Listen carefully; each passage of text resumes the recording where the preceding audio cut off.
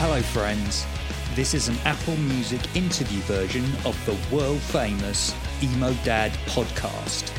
What does this mean? No music. Why? Apple doesn't let us play songs. Does it sound a bit weird when we introduce a song and nothing happens? Nah.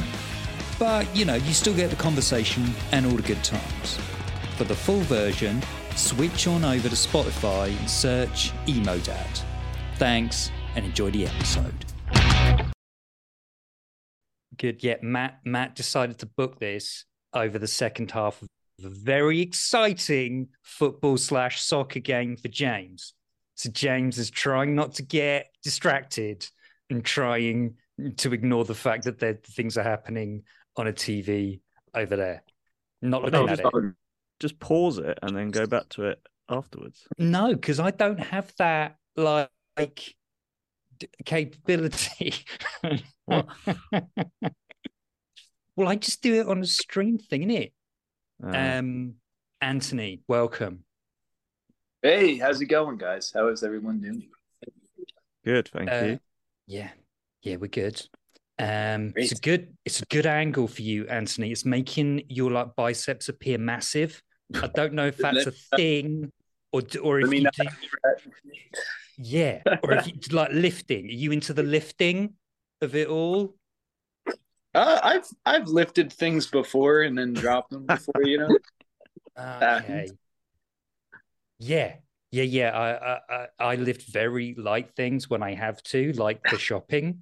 But that's about as far as things go around here. That's great. Well, you have hair, so you're good, man. I don't have hair. I have to lift stuff. But it is ginger, so it's a two-headed sword with the two-headed sword. Two-headed. Two-headed sword. Yeah, I find with the ginger hair, you either get people who ritually abuse you, which was most of the kids in my school, or people who were fetishly obsessed. And yeah, and at first that sounds great. But right. then when you experience these people are slightly unhinged.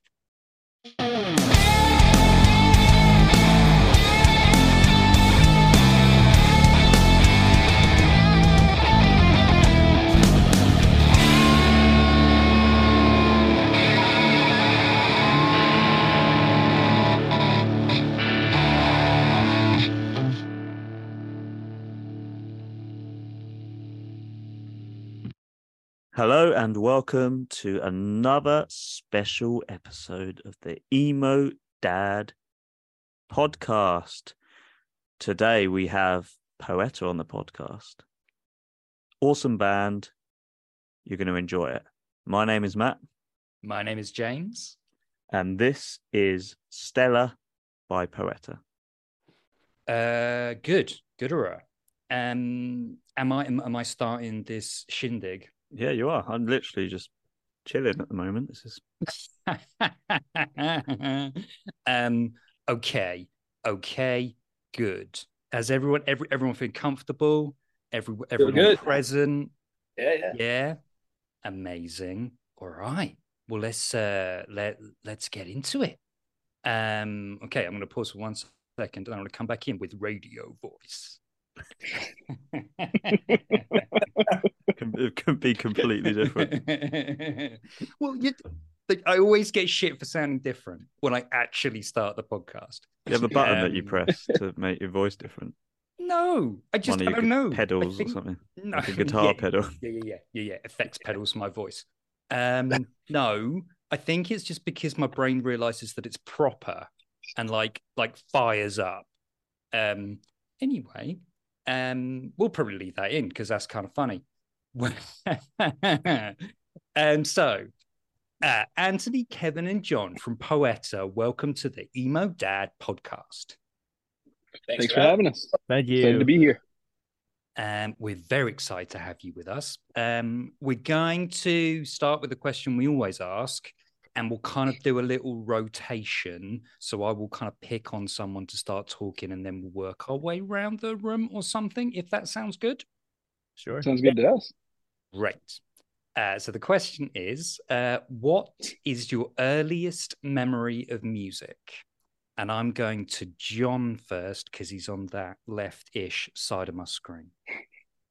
So my earliest memory, I'd have to say, I think it was the artist Enya. Yes. My mom used to play her music for me to get me to go to sleep at night because I just wouldn't go to sleep. And I think that if you listen to her earlier albums from like the late 80s and 90s, there's a lot of like synth and like backing, like really atmospheric stuff. And I think that has like been such a foundation in why I like putting that kind of style in music today. And that's one of the earliest things I can remember is listening to Enya's I forget what album it is, but it's one of like the early, like the late 80s ones. But that would be my first thing I can remember. Amazing. And she is still at it. I see on Yeah. Spotify. Let me see if I can find which one Amazing. it was. Good for her. And Kevin, how about you? I would have to say probably one of my earliest memories involving music is probably like riding around in my dad's like Oldsmobile and the radio like hanging out of like the socket, and we're just like listening to Ozzy Osbourne. And like it was such a like shitty car that he would have to like pull into the driveway so slow and bump into the garage to come to a complete stop. Yes. But yeah, man, anytime we rode around in that Oldsmobile, man, we were just listening to Ozzy, and it was just I would always tell him like put on like a Shot in the Dark or Bark at the Moon. Like those are my two songs that I would just gravitate towards when I was younger. So, but yeah, that's probably my oldest memory. Amazing. I also think the car my dad bought about 3 years ago was the first car that didn't have like a stereo like attached to it with like green gardening wire and like duct tape. Something about dads from the 70s and 80s who just they don't understand that the stereo comes in the car. No, I will attach it myself. Yeah, dude. Like love it was and just one of hope. those things. Just hanging out of this like the front console area. Wasn't even in there. I was like, oh man. Yeah. Sounds about right. And let's go to Anthony. Theirs is so much cooler than mine is. Mine is I was like 7 and my dad like signed me up for piano lessons and then made me play. And anytime I wasn't playing, he would just like barge in my room and be like, go practice. I'm like, oh, this is terrible. I hate this so much. But like I never was never like big into music as a kid, honestly, until I was like a lot older. But I got to touch on John with the Enya thing real quick because it just answers so many questions about John right now, understanding. So the album is Watermark. If you listen to that album, it's from 1988. I'm gonna listen to that album today or all the way or through later. Orinoco Flow, Storms in Africa, those songs, like I would listen to that stuff as a child, lay there in bed and like I'd create like these scenarios in my head of like being like a superhero, and that was like the background music for it. It was always so like up and down, very emotional, and I would like create these stories in my mind of being of like saving some girl or being the hero or something. And I feel like that the atmospheric stuff was stuff I always gravitated towards. And thinking about it now, that would probably be for me the first band I could think of, that the first group that I could think of that I listened to. I remember So, in my 20s and like getting, too loaded and sleeping over, and John putting on like taiko, like instrumental music to go to bed. And I was always like, this is so cool that he puts on like instrumental stuff to go to bed and stuff. Yeah. And it's from his inner child needing that as a child. Yeah, well, I'm Clearly absolutely wasn't going to bed. obsessed with this. So I think as a group and with our listeners, we should listen to Orinoco Flow by Enya. Yes. Yeah, we are, Buck. Yeah, we are. That's exactly what we're doing. I'm We're gonna have to write this one down. Enya on Love it. Emo Dad podcast.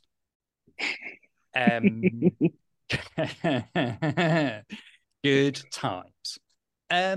So let's go back around the room and let's do like the kind of like the first band or group that you got into that was kind of in the alternative or punk scene? So if we start again with Enya John, and I'm very excited to see where this is going to go. That's easy. Blink-182. Okay. That was easy. Yeah. Do you remember how you found Blink? Was it MTV or the Now that's what internet? I call music volume 4. I think they had a song on there, Fun. and I think all the small things was on there, and I may be wrong though, but I'm pretty sure that was where I it think was you're right. definitely one of those like sampler CDs back in the day, like one of those like big hit albums. Um, I found them on there, and then I found, and it was I had a friend who the friend who got me into playing guitar, his older brother was a Blink fanatic, and he would learn all the songs on guitar, and we would just sit in his room and sing them. We were like 9 years old, but we would just sit there and sing the songs like the three of us, and he would just play them on guitar, and he was probably like 14. So Blink was like the first band for me that really like drove me to see like how riffs are played, like Anthem Part 2, Damn It, like all that stuff. Like once I learned those, it was like game over. And then I had to get the Boss distortion pedal, and that was it. I was just in there. So Blink for me was Amazing. it. Was it just the standard Boss, or did you go Metal Zone? So at first I had the my uncle actually gave me the HM2. He had a heavy metal pedal. Yeah. Um but my friends back then, they were like, that's not a real distortion pedal. It doesn't say distortion on it. So that was a big conspiracy within my friend group back in the day. And turns out those are pretty sought after at this point. So I wish I still had that. But yeah, I ended up just getting like the Boss DS1, the classic after that, and that was the sound. Amazing. Let's go to Kevin. So I kind of like it's kind of hard to pinpoint because it's almost like everything kind of blended into each other. So I kind of started obviously with my dad with the heavy metal music, and the hair metal and 80s stuff, and then like I guess when I started hanging out with my cousins more is when I started diving into some of the other stuff that everybody else was listening to. We started playing like Tony Hawk's like Underground and and stuff like that. So I'd probably say like I went from like this is weird because I went from like Slipknot, Mudvayne, Marilyn Manson into like Silverstein, Hawthorne Heights, and Bayside. So it was really weird, and there's no way to pinpoint Okay. that transition, but like yeah, yeah. So, and then in the middle Okay. of all that, like, my mom's listening to her music. And so, like, in the car, I'm bumping to like Michael Jackson and, like all those collections of CDs that you would see on the infomercials, like love songs from the 80s. And, like, I'm listening to a ton of Foreigner and shit like that. So, yeah, yeah. It's weird to pinpoint, but Amazing. I'd probably say to kind of get into that alternative and like emo music was probably when I started hanging around my cousins and we started just like jamming. That's kind of around the same time I started like playing guitar and starting a band. Like one of my first bands was with my cousin. He was the vocalist and I was the guitarist. So yeah. Very cool. It's kind of interesting, very classic rock almost upbringing, with starting with the Aussie and then still all Yeah. over it. I love it. Mudvayne. Well, yeah, I was just because yeah, we all make mistakes. So it's just not true. I've no idea what this. I cannot picture Mudvayne at all. Did I just they weren't picture a them. I mask remember them band, were they? as like No, one that's to avoid. Slipknot. No, but there was another one. Was there not another one? Who Mushroom was Head. They wore a lot of like Mushroom paint Head? like for their music. Oh, okay. Mushroom Head. That's what I was thinking of.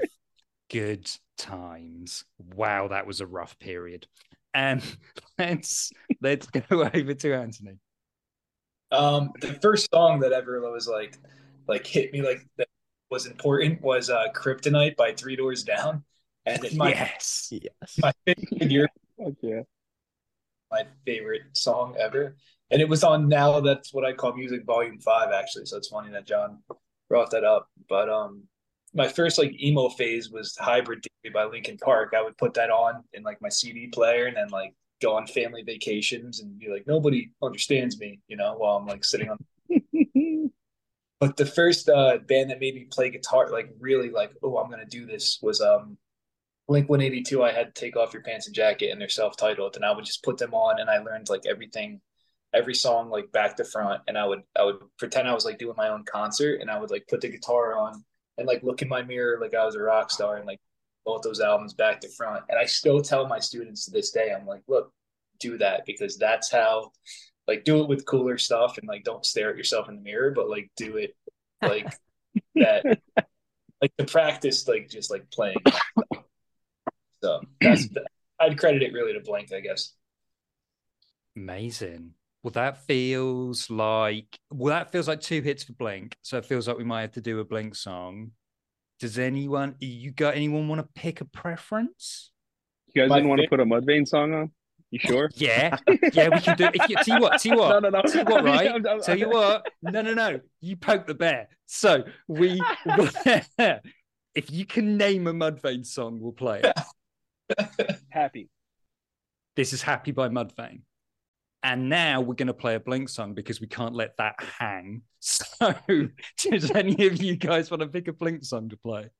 Mentioned Anthem Part 2. That was still one of my favorites when I Yeah, was yeah, nailed it. a kid, so that's a good one to pick. Right. This is Anthem Part 2 by Blink 182. What we love asking people who played in bands what their first band was and what their first band's name was, because it's always a good time. My first band was when I was 14. It was called Circle, but spelled with an S. So Circle, and the logo was like a tie-dyed octopus kind of thing. Pretty cool for 1994. No, wasn't cool at all. Let's start with John. So the first band that was like a real band I was in was actually with Anthony, was when we were in high school. It was like 2009. We were called Ages of Higher, spelled Aegis. And the Aegis, I believe, was like supposed to be like a Angel. legendary like cape or sword or something like that. And that was basically like Ages of Higher. Like it was supposed to be like symbolizing something of like a higher being. And that was Love it. that was our first group. We went to a studio, tracked like 3 songs, and went our separate ways. I don't know. We just never did anything with it. But that was like the first experience I had with like actually having real band practices, going to a studio and tracking. And it was cool because it was with Anthony. And, now years later, circle back around, we're back together doing this again. So it's really cool. What was that first studio experience like? That was crazy because I never experienced it, but I just went into it not cocky, but just like I know what I'm doing. And even like even when we first started tracking guitar, like I tracked guitar first, and I really should have let him do it first, Anthony do it first, because he had done it already. And I don't know, it was just I kind of just started getting nervous while I was doing it. I couldn't remember certain parts. I also tracked my parts at like 3 a.m, and it was just like we like pulled an all-nighter. And I don't know, I just like it, once I got time for me to actually do my stuff, I was just so unprepared, and I was just like, wow, like I gotta be more prepared in the future when it comes to this, like even just like rest wise, like eat properly. Like it was a humbling experience. But then time after that, going to another studio, I'd taken that experience and brought it with me, so I learned from my mistakes. And I've learned to sit back and watch how other people work, and then kind of get into the groove with them that way. So instead of just going into it full head on, like, okay, this is what we're doing, when it's like, let other people run the show at their studio, and just kind of go that way. So we all learn, Yeah, I just love that confidence. Just walking into somebody's like place of business where they've been working for 20 years and just being like, you guys know nothing. Yeah. It was just it's just the kind of thing where you're just ready to go, and then they're like, all right, what about this? What about this? And you're like, oh, okay. So yeah, okay. I think you might know. I was also like 17 exactly at the time. You're a kid, Yes. you don't know anything. And then even the producer at the time, the engineer, he was probably only like 25, 26. But you know how those mindsets, when you're that age, and then you start working with new artists. And I feel like even like when I started doing self recordings at home, I started helping kids around, even like my neighborhood. There's like a lot of people in this area that do music, and it's just interesting to see how people's mindsets are when they first start, and then just kind of seeing them change over time, watching them do the whole band experience, and you see a lot of yourself in it, and it's interesting. Right. I'll tell you what, we have not asked where all you guys are, which is a normal thing that we normally ask, but I forgot. So where are you in the world? So we are in a town called Brick, New Jersey. We're pretty much all from around there. It's basically like central New Jersey in the United States. When you guys think of the show Jersey Shore, we're like the bordering town to that show. Excellent. Got it. Yeah, we're like that's James's bag. That is those sort of shows. Yeah, yeah, that house where that house was filmed. Yeah, love it. We're like, I don't know, Kevin. What are you, 5 minutes from there? Oh yeah, I'm probably like 5 to 8 minutes from that. Yeah, perfect. Great. I guess no, that's good. That's good for us. We can get a nice, good solid picture of that. Have any of you guys seen The Only Way Is Essex? Which makes its way across the pond sometimes? No, nothing. Fine. Nope. We can move on because there's no reference there. But if you've ever seen that show that I just mentioned that you've never seen, that's a bit like where we live, sort of. Probably not.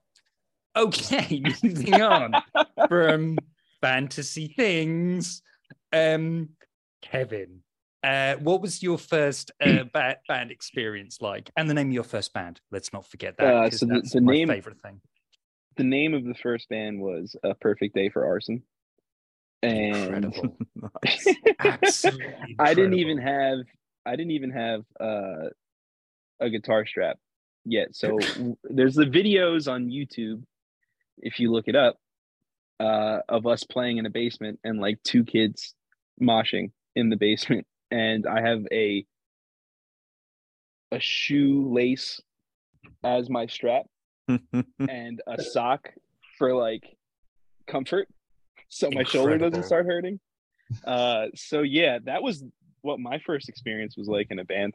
Yeah. And we just played music. We wrote like 3 originals, never recorded them, and played to those 2 kids in the basement all the time, and that was it. Amazing. That's the most punk. Yeah, there you go. That's the true spirit of punk rock.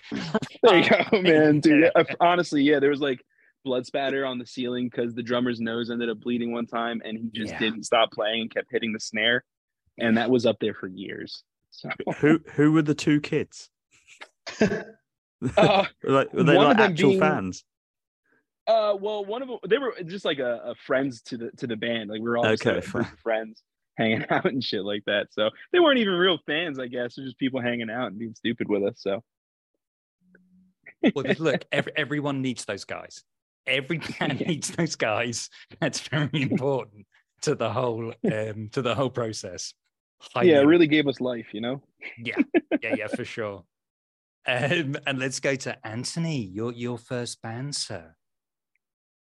My first band was a band called A Man's All, and it was just like it was kind of original sounding for 16-year-olds.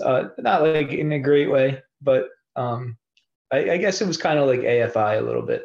And then after that, that lead singer got replaced by Kevin, actually, like, I don't know, 13 or 14 years ago. So that's how I met Kevin. And then after that, I had the band with John. So it was pretty, been working with both of these guys for a long time. Amazing. So fun fact about the original singer for A Man's All is that he features in Nine Tails on the Stella Luna record. Oh yeah. And he ended up being my vocal teacher. Amazing. So small world, right? Yeah. Yeah. Cool.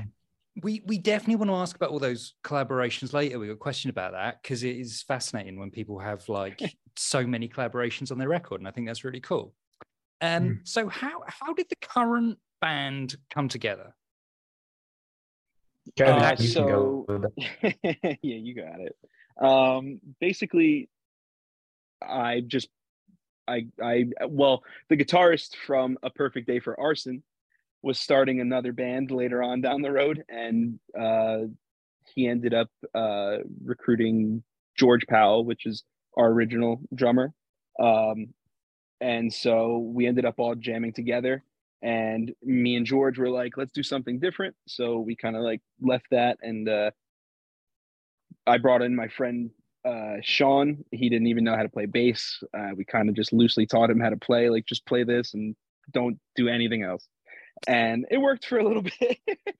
And and then I asked Anthony if he wanted to join, and it was just one of those things where it didn't work out as far as scheduling for the first couple times, and the boys were like, if he doesn't want to join the band, like it's cool. And I was like, no, he has to be in the band. Like he has to be in the band. So I was pretty persistent on that, and then eventually he came through. We practiced, and it was just we went on from there, and we didn't look back. We wrote the Golden Fields record in George's grandma's garage, which was awesome. She was super supportive every Sunday, letting us, wreak havoc in the garage for a long time. So that was awesome. But yeah, that's basically how we started, to make a long story short or long. When you the first time you guys got together, did you discuss like what kind of music you want to do, or bands that would be influences or starting points? I think we were really all over the place, and I think everybody kind of came into it with different expectations. And then eventually we just started like taking material that someone had put out. Like I had like some stuff for like Sweet and Green and Blue, and then Anthony had some stuff written, and we just kind of combined and mishmashed, and he reworked a lot of the stuff, and eventually we just became who we are. There was really not like a sit down discussion to be like, we want to sound like this band, we want to sound like that band. It was really just like just writing whatever we felt like writing, and then going from there. Perfect. What I was trying to do, and I failed to do, is to find a band to play to link to the next part of our questions, but I failed to do that because you didn't give me any bands. Okay. What year of our Lord would this have been when you guys got together? Like 2016? I think 2015 is when we started, and I think we released the record in 2016. But yeah, 2015 I'd say would be the year we kind of started first jamming. Okay. And was there any kind of music that you were especially obsessed with in 2015? I was for sure. With a band called Volumes and Era. They were like really heavy bands, and I'm still obsessed with like those two bands. And back then it was tough because it was like we weren't a metal band, so it was like, how do I take these influences and make it like personally? Like if I was going to write something or create a part for Poeta, like how do I take what I really really like and make it that? So I could really only do it like rhythmically and like chord progression wise. Like I couldn't really take like the genres like the tone of that genre really. So it was more like that was a sick rhythm they did. I like how they did that, or I love how for that chorus like they went soft there, like I can go relatively soft, so it was like taking influences like that creatively, especially because Kevin had to sing and play, so that was limiting. And then our bassist Sean was really new to the game, so it was like, how do you make something cool that's groundbreaking when you have limits on you? And that was at first very frustrating, and then it became like, this is challenging, like this is interesting to me, like let's do something with this. That's so interesting, because you can, like, I was wondering where that, because I can hear the metal rhythm and the metal rhythms in it and some of the underpinning stuff, and that's one of the things that really attracted me to it. And also, I have no idea how you play and sing those parts, by the way. Not a clue. You must have. I don't know how your arms connect to your body and your head. Doesn't make any sense to me. Bonkers. But let's go on to that in a minute. Could you introduce us to Volumes and Air, one of those bands with a song that we could play for everybody? Can you play Drift by Era? That's like the one that I was most inspired, like just to that create. whole album was so good. Yeah. Right. So good. We can do that. This is Drift by Era. Is that ERA? 2 R's, Of course it is. right? It's not metal enough unless you have 2 R's. Yes, unless there's a heavy misspelling where you can do. Oh, I bet so they can do like a Viking script or something with those R's. That's what. If it was me, that's what I would do. So it's all like A's like that, like straight lines, like metal. So you could, as if you've scratched it across your skin with a knife. Sorry, I'm quite overexcited tonight. I'm going to pass over to Buck so I can shout for a bit. Go and lay down for a bit.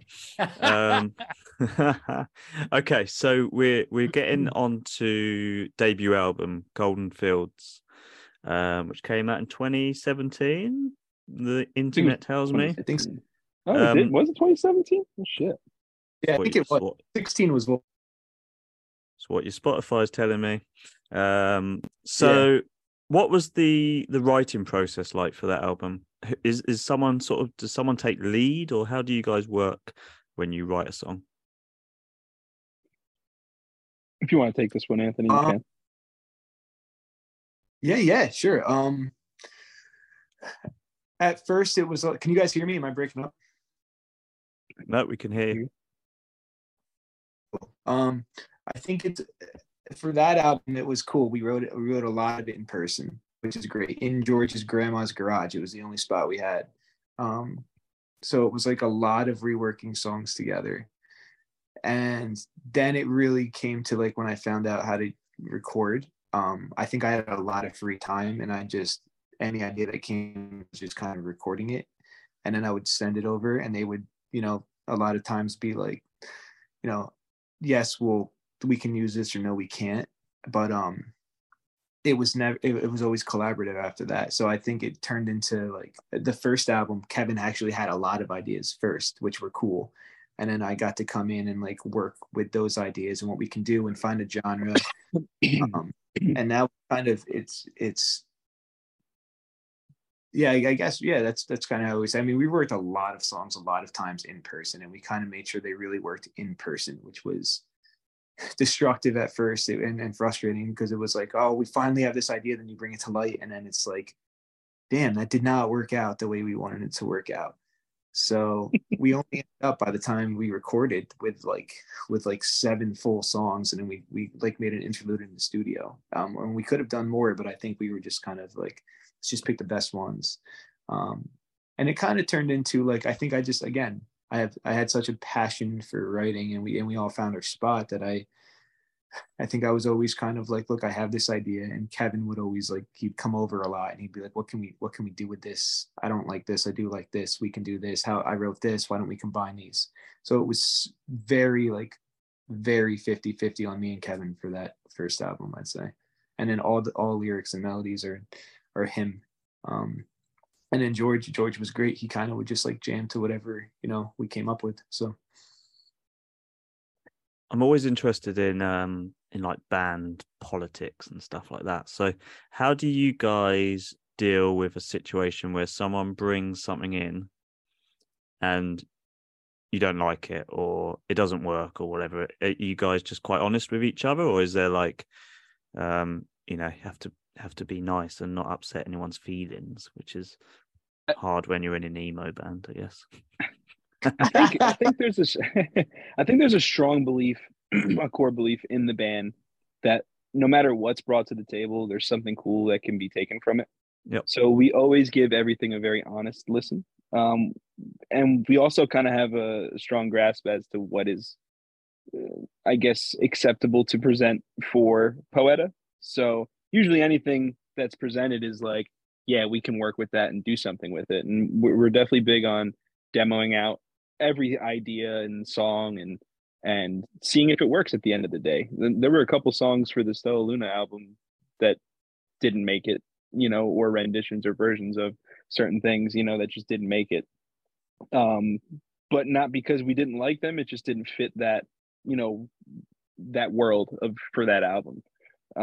So yeah, I mean, if we don't like something, I think it's usually like, okay, well, I don't know if that works, but let's try this. And it's usually inspired by the thing that we don't like. And then we usually find, we find something that we can take from it. So it's usually never like a complete like we show something something to the band and they're just like it fucking sucks. Don't ever show that to me again. Get out. You're sacked. Yeah, it's never like that. And I think we're we're close enough too where we can rag on each other sometimes, you know what I mean? And in kind of like an inspiring way, like, oh well, you can do so much sicker than that, or something like that, you know what I mean? But it's never belittling or anything. So Kevin has said that to me before, dude, that's not your best. Like, that's not your best. and that is the best feedback in the world. Like, because it's like a brother telling you like, hey, like that's not your potential, like it's very enabling to have somebody just like everything you do. That's stupid. That's pointless in my opinion. You want someone to push you, and I've definitely never had my feelings hurt. I don't think Kevin has. I think it's always like just want it to be the best you can be. And do you consider so when you're writing songs, when you're putting songs together, or even when a song is written and recorded, do you ever get that moment of, it kind of refers back to what James just said, like, shit, how the hell are we going to play this live? Oh, and at first, before I used to be big personally on like no backtracks live. Like, we're not doing any of that stuff live. We got to be, and then it became to like, nah, like the backtracks are a real game changer. So now it's less like, oh my God, how are we going to do this?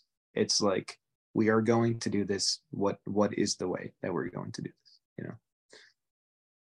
Yeah, you kind of just lock in, and there's just no other choice. You have to do it. So you're just like, we have to. That's the goal, and that's all it is. It's interesting you mentioned backtrack. So what kind of parts of a song would you have on a backing track? For example, like if there's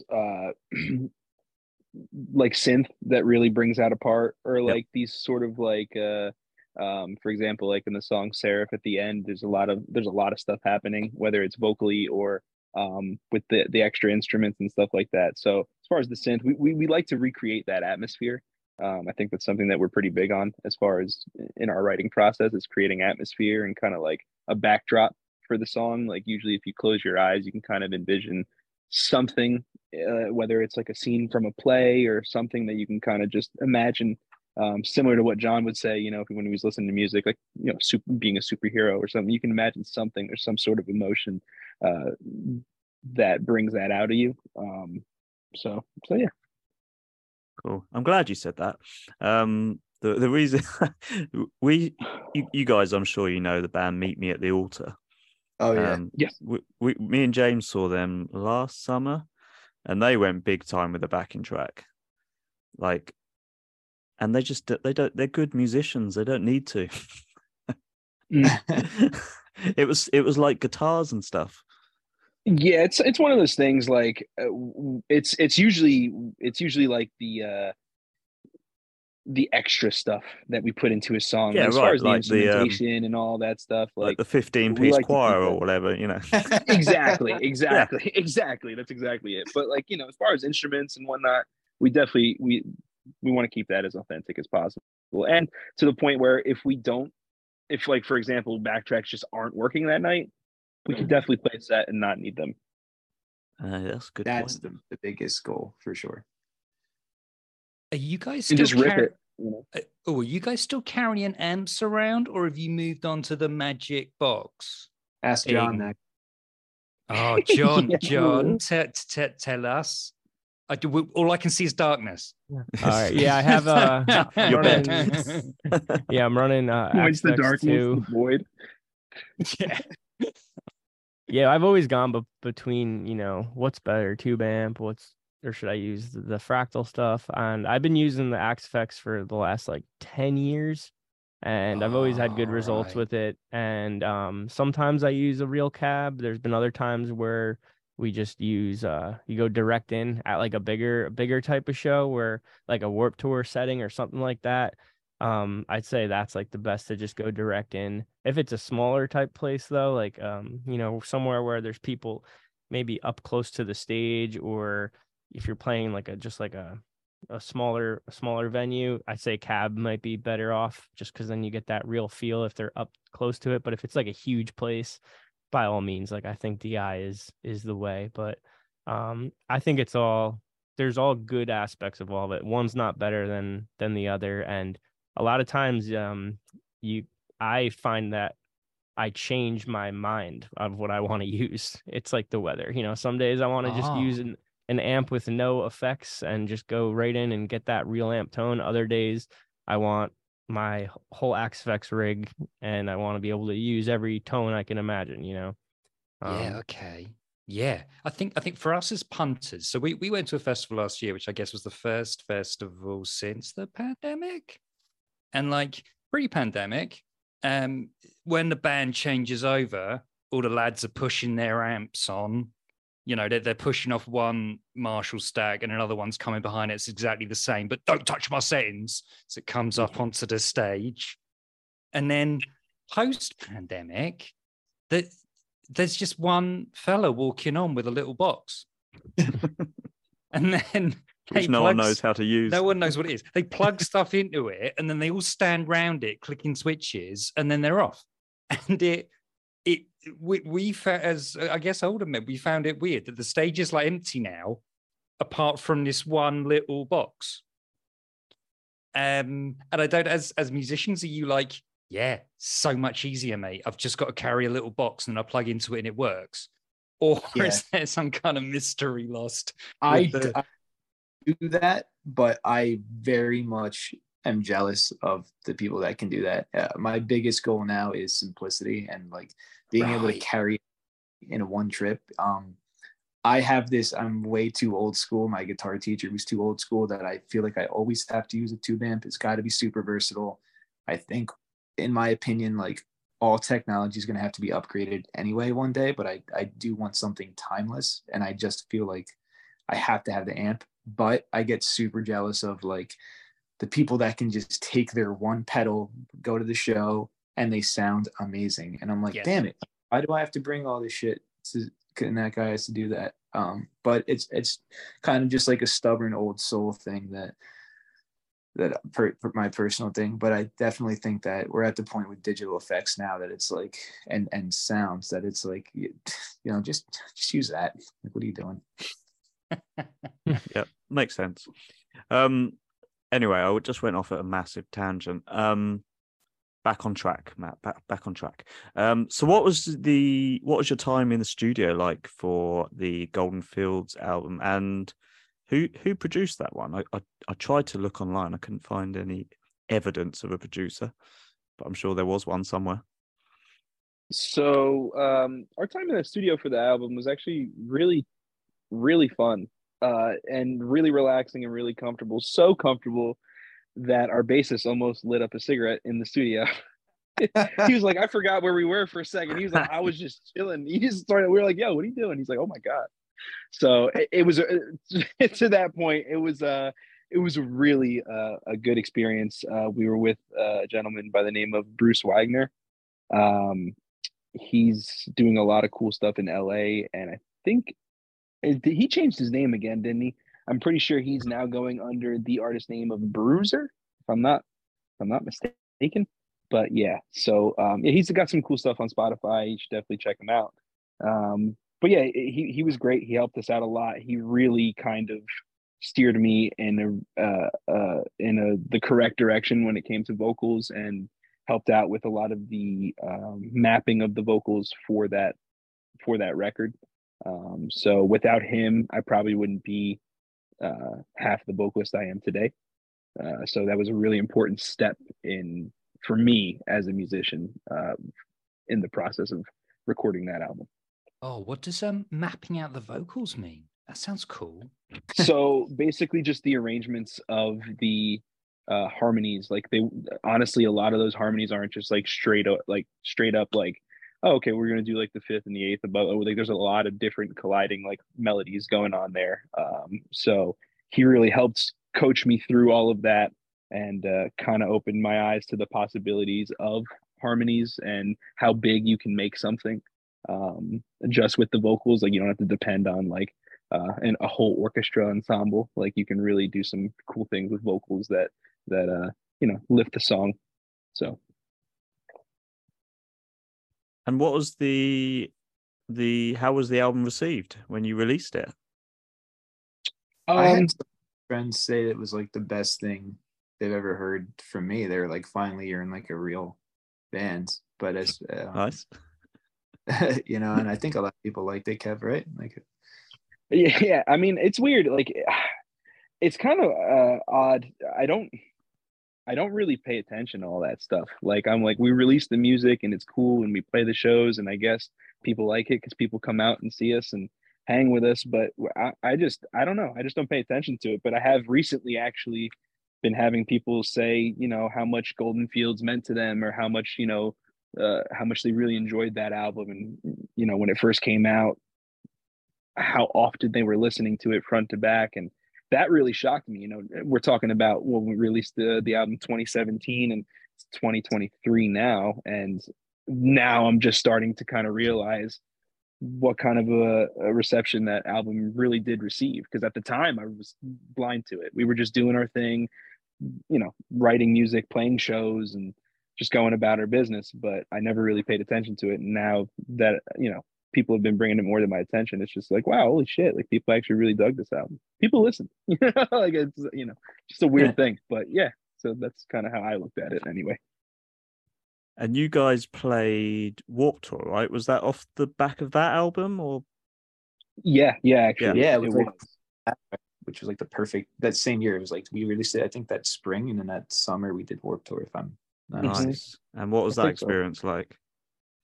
Oh, that was a lot of fun, man. Just like kind of playing with people we grew up listening to and, just going through that experience on that end of the spectrum. Because, you go as a fan, but to go and be a part of it as a musician, a part of that kind of whole lineup and stuff was just pretty surreal.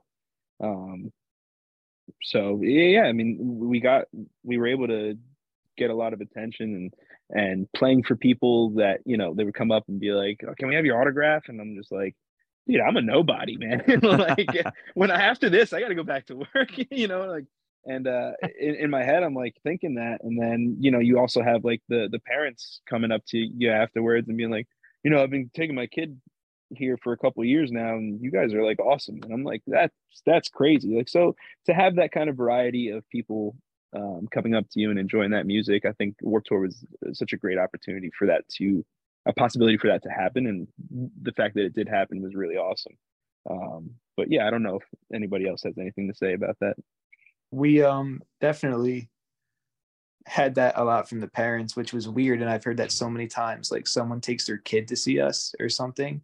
And they're like, usually the bands I take my kid to suck or whatever, but like you guys, and I'm like, damn it, we're like a boomer band. That sucks. That's not. But no, it's actually really humbling to hear that. And Warped Tour, my biggest memory of Warped Tour was the thought of I remember just being like exhausted and being like, wow, touring is a lot harder than I thought it was ever going to be. Bands that do this the whole summer or whatever, like I understand kind of like maybe why a person in a band's like might not seem like the nicest human to a fan. Like a fan meets him on a day at a bad moment and they're like, that guy was a prick. And it's like, you know what? Maybe it's just, especially if they're not making that much money and they have to do it, it's pretty taxing, For sure. Okay, let's play a song from Golden Fields. Have you got any favorites from that album? John, you wanna? Yeah, John, you pick a song. Dude, just play Blueprints. Yeah, they're all good. They're all good. Yeah, I obviously. don't know. I can't even. They're all sick. Well, let's go for that then. This is Blueprints off Golden Fields. Okay. So, when did you guys kind of sit down and start thinking about album number 2? Well, that first track, Nine Tails, was written like directly after Golden Fields was released, maybe even like before. So like there's a lot of stuff that I mean, and then 2017, I mean, as soon as Golden Fields came out, like there's a lot of riffs on this album, Stella Luna, the second one, that are from that year, you know. So I know and we just released that, and I'm thinking about, you know, album 3, like we're already writing. So like we're always in like, let's release as much music as possible. It's just hard to get done. As far as it actually becoming like a let's do a second album, let's sit down and do this. Maybe 2 or 3 years ago. Okay. Okay, so 2 or 3 years ago, I think there was a big worldwide event that might have affected a lot of people. It was definitely a pandemic, baby, for sure. Yeah, maybe some sort of thing. When that did that affect you guys as a band? I'm assuming it affected you all as people, as did for all of us. But did it sort of stop any activity that you had on at the time or anything? It pushed back recording dates is all it made getting in to record like the availability harder. But I think we all kind of took a break from playing at that time anyway. It probably had something to do. I don't know. Okay. And then, that was good. That's the whole section James got sort of expecting pandemic stories. Nope, lying through that. No pandemic stories. So, who did you record Stella Luna with? Bobby Torres from Frightbox, which is a lot of rock and metal production. And he's a very versatile guy, but that's like a specialty. And I think the one thing on Golden Fields, personally, was like, I love this production. I wish we brought out those rhythm guitars a little more. The next album's going to be a little heavier. Let's find someone who can really like go the other way with our production. Mm-hmm. And then now for the next one, we're trying to find someone who's like right in the middle of the two. Mm-hmm. Nice. And were there any kind of themes with the writing or with the lyrics? Because to me, firstly, let's not forget, this album's incredible, lads. Thank you. Absolutely. Thanks for giving it a listen. Really appreciate that. Well, more than a listen, my God. And it's still taken over my on repeat section on Spotify. Yeah. I really appreciate that, guys. Awesome. Thank you. That's so. But like for me, the old man Rico that I am, I love an album. I love a complete piece of work. I love something that has moods that goes up and down, and something that I can sink my teeth into and feels like a larger body of work. And that's what it feels like to me. So I don't know if that was, as you say, it was, you kind of had riffs lying around, or were you trying to write something that had moves and peaks and troughs and etc.? I'll start with the music and I'll let Kevin go to the lyric part of it, because I had 2 dogs, one named Stella and one named Luna, and Stella is very light and fun, and Luna is, rest in peace, very dark, and she was very emotional, like the moodiest dog ever. So for me, like writing the songs that were, giving off that lighthearted or like energetic or more positive, we're taking the Stella side, and it was like the sun rising side, and then all the songs they're all the same tuning. They go to drop C for the next half of the album, and they're all a lot darker and they're a lot heavier, and Luna was a lot heavier and a lot deeper of an emotion. So it goes from like that Stella, that sun rising, to like that Luna, the moon coming up at that point, and it's like a light to dark shift. And then Kevin can speak to the lyrical themes. Yeah, I mean, as far as the lyrical themes, there was always, whenever he would send over a demo, it would always have like a title to it, whatever it was. And I think a lot of the titles to the demos were what the titles of the actual songs ended up being. But like, for example, like Blossom was sent over with that in the title. And I just remember that sticking with me. There was a big part, like dialing back in the chorus and all that stuff. Like I just let the music speak to me. Like, I think I watched a Michael Jackson interview, and he said something along the lines of far too often musicians get in the way of the music and they don't let the music speak for itself. And so a lot of the times I don't go, almost all the time, I'd never go in with like this preconceived emotion that I want to get off my chest, I let the music kind of just bring that out of me. And a lot of the times when people ask me what the songs mean, the meanings kind of change behind the lyrics because I never thought about what I was going to write about. It just kind of came out, and then I have to look at it and then reflect after the fact, you know. So as far as this album was concerned, every song had its own theme. There weren't any kind of connections between the songs lyrically. But you know, for Golden Fields, that whole album is a journey within itself. It's a whole like linear kind of story, I guess. So is that's why a it? lot of it. Oh, Yes. wait up. I've just become massively excited. I had no idea. I love it. I love a concept record. I love it. So, Right. First, so hang on, before I ask questions about concept records, because it's one of my favorite things. I loved it when you just talked about almost like, just so I make sure I heard it correctly, like after you've created something, sitting with it to understand it more. Is that kind of what you meant? as far as like, what do you like, you mean like as far as like writing the lyrics, like when it's sent over? So yeah, like I for example, I'm never, if he sends over a demo, usually it's not like, oh, here are the lyrics, like I got it. I think one song that I kind of did that with was one that we recorded and ended up transforming, but in my opinion, I thought it was the cheesiest thing I'd ever written, and I hate it in retrospect. And now I'll never do that again. And I think, you know, people who can write like that, I think that's great, you know, and that's a gift in itself. But for me, I have to let that marinate and think about like what it's making me feel. You know, so things like for example, Blossom, or like a Luna or something like that. There were very strong emotions that I felt when I heard, you know, the instruments for that, and I guess that's just what came out. Amazing. I think we should listen to Blossom now and then come back with a couple more questions, if that's all right. That sounds great. This is Blossom by Poeta.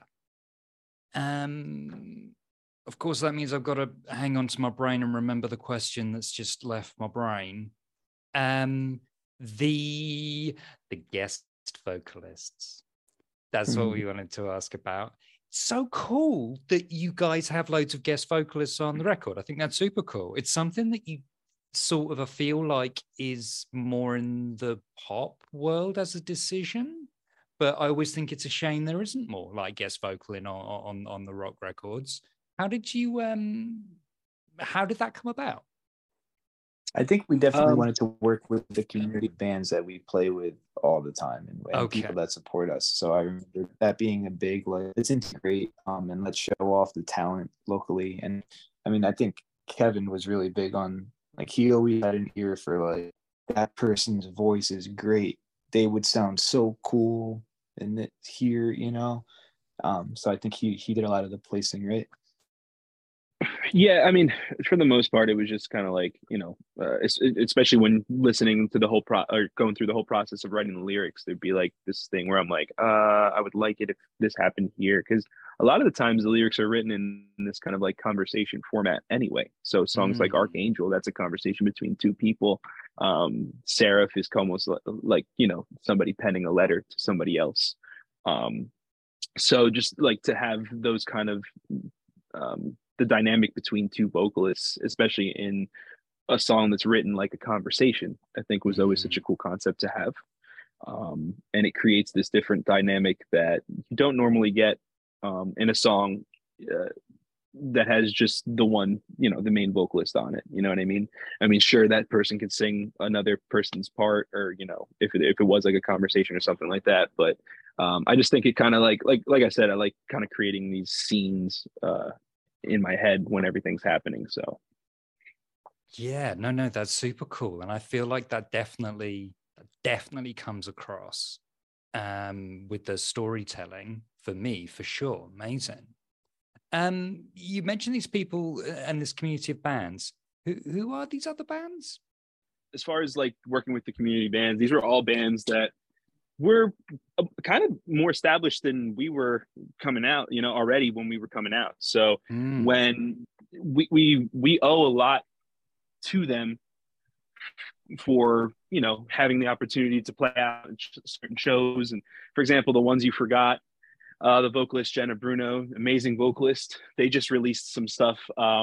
They are in the process of releasing an EP and just released some new music, incredible music. Like they've had us play at a couple of their headlining shows and really gave us an opportunity to play to a great crowd. And with Sales Ahead, the same thing. Love playing with them. Great people. Sierra is such a great vocalist. Really, really unique band. She features in Luna. Like we mentioned before, JT, he features in Nine Tails, and he's my vocal teacher. And also we jammed in bands before with him. So it was just really nice to get back together with him and feature him, just because I owe a lot to him as well, as far as pushing me as a vocalist, because I always had a huge respect for him when we were, you know, especially me taking over for him as a vocalist. I felt like I had huge shoes to fill because he's just an amazing vocalist. So just kind of paying respect to him as a person, vocalist, and a teacher. I'm trying to think of some of the other features that we have on the record. Actually, a Did I miss feature one? on join the band. John. Oh yeah. I don't even think about it as a feature anymore because he's just in the band now. But yeah, he featured on Seraph. I thought that was a great tune to have him feature on, and then Carlos. It's not shown on, for whatever reason. We've tried so hard to give credit where credit's due. The screams in Anxious Racing are not anyone in the band. Is a gentleman by the name of Carlos. He is in a band called Float Omen, and for whatever reason, we just can't get that text to show up on that file. And we've been trying for years with our record label, and just for whatever reason, it just hasn't been able to happen. But we are still in the process and trying to make that work. But yes, Carlos from Float Omen features on Anxious Racing, and he's an amazing vocalist and friend. So yeah, so it's just like a bunch of community, like people that we had great times interacting with when we were coming up and doing our thing. And you know, we just think it's such a strong community, and to kind of really feature that in the best way possible, we thought was to have them be a part of our project. So amazing. And it's that's so cool that kind of still exists with little local scenes, because I worry with like the internet of it all, that stuff might be disappearing, but it's really cool that that's still a thing. Could you pick us one more song from the album to play on? Maybe one of the ones with the collaborations, maybe Seraph or whatever you want. Yeah, do Seraph. Well, John's already. Is there one? So yeah, let's do like let's showcase like Luna or Nine Tails, one of those two. Nine Tails. Leave it up to you, whichever one you guys are favorite of. Nine Tails, then it is. Right. This is Nine Tails by Poeta. Right. So I'm conscious that we are overrunning a little bit. So I've got a few just random questions for you guys before we can let you go and get on with your days. First of all, the beer, the Stella Luna beer. How did that happen? So we've played a couple shows at Red Tank Brewery in Red Bank, New Jersey. Our buddy Tom, who's in a band called Wave Break, another band everyone should check out. There's a lot of plugs going on here, but he's a great gentleman. Everybody in that band's great, but he manages the brewery. And I just thought we were talking with our record label one day. We were trying to come up with really unique ideas for merchandise and just a way to kind of get us out there a little more. And, you know, we were like, everyone likes a good beer, right? You know?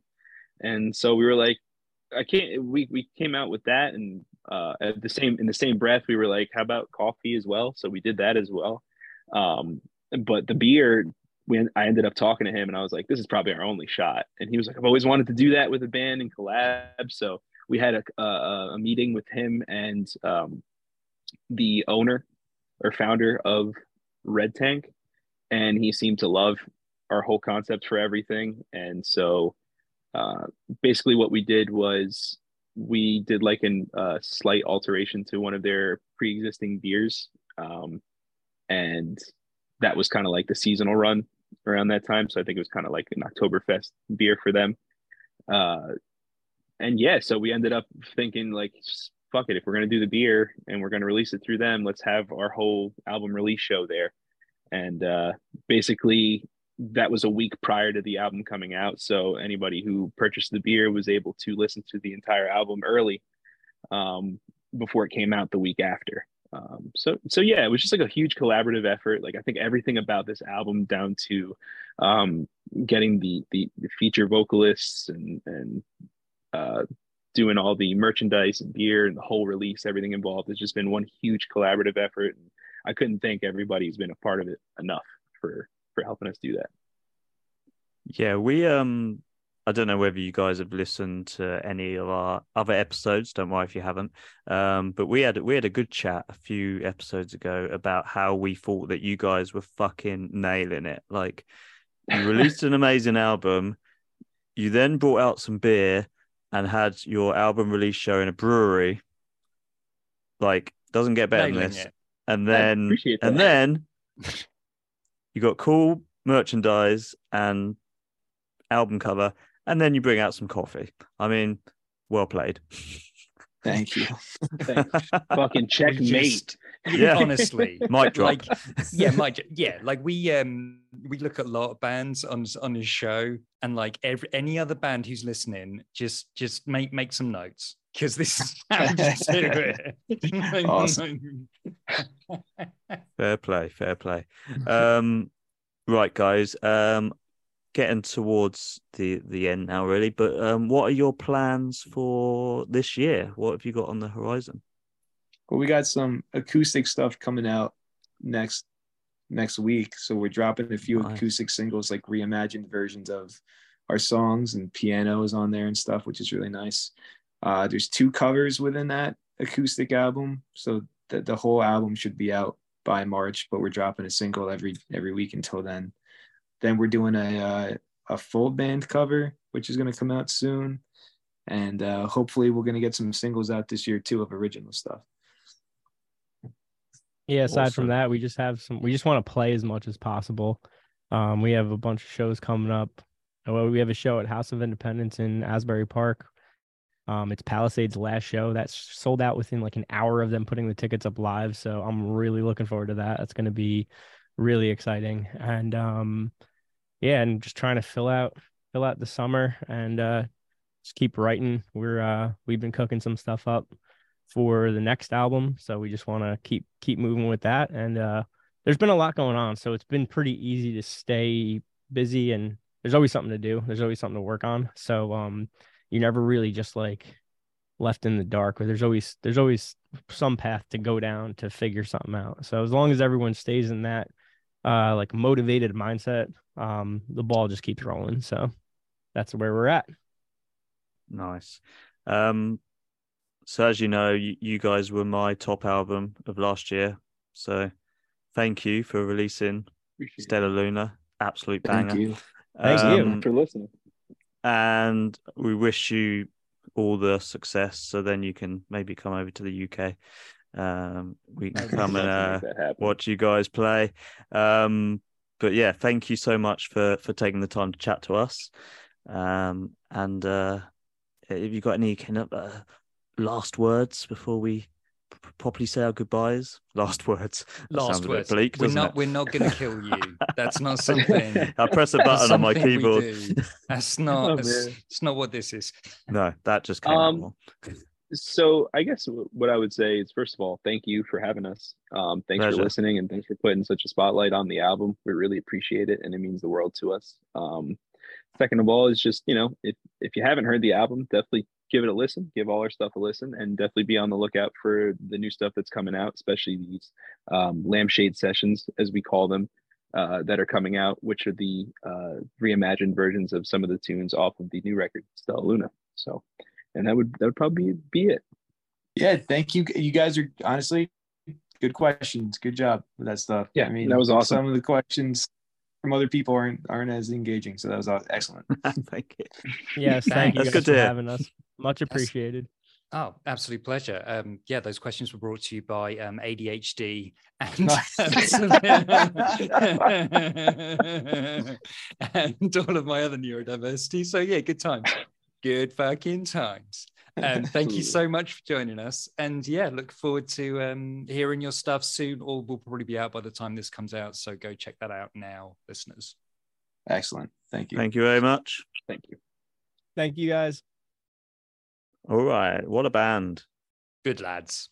Good lads, good times. Very like what can I say? They feel like they've got their like heads Shit together. screwed on, shit together. Yeah, shit together, feet on the ground. Like it's all happening. Like these are a classic band that like it annoys me that they're not bigger. Yeah. Furious, literally furious. It makes it, yes. Well, I don't know why, but it makes no sense because they have all the things, more things than some of the others. more than most of the others. Yeah. And I don't know, tell all your friends, I guess. That's and we do an episode on them, and that's all we can do to help, really. Buy some merch. That's normally what they want. Buy merch. Just listen to, like, seriously, I know I keep banging on about it, but listen to Stella Luna, especially. Mm-hmm. It is just insanely good. Yeah. Oh, and I didn't find out what the fucking concept was for the other one.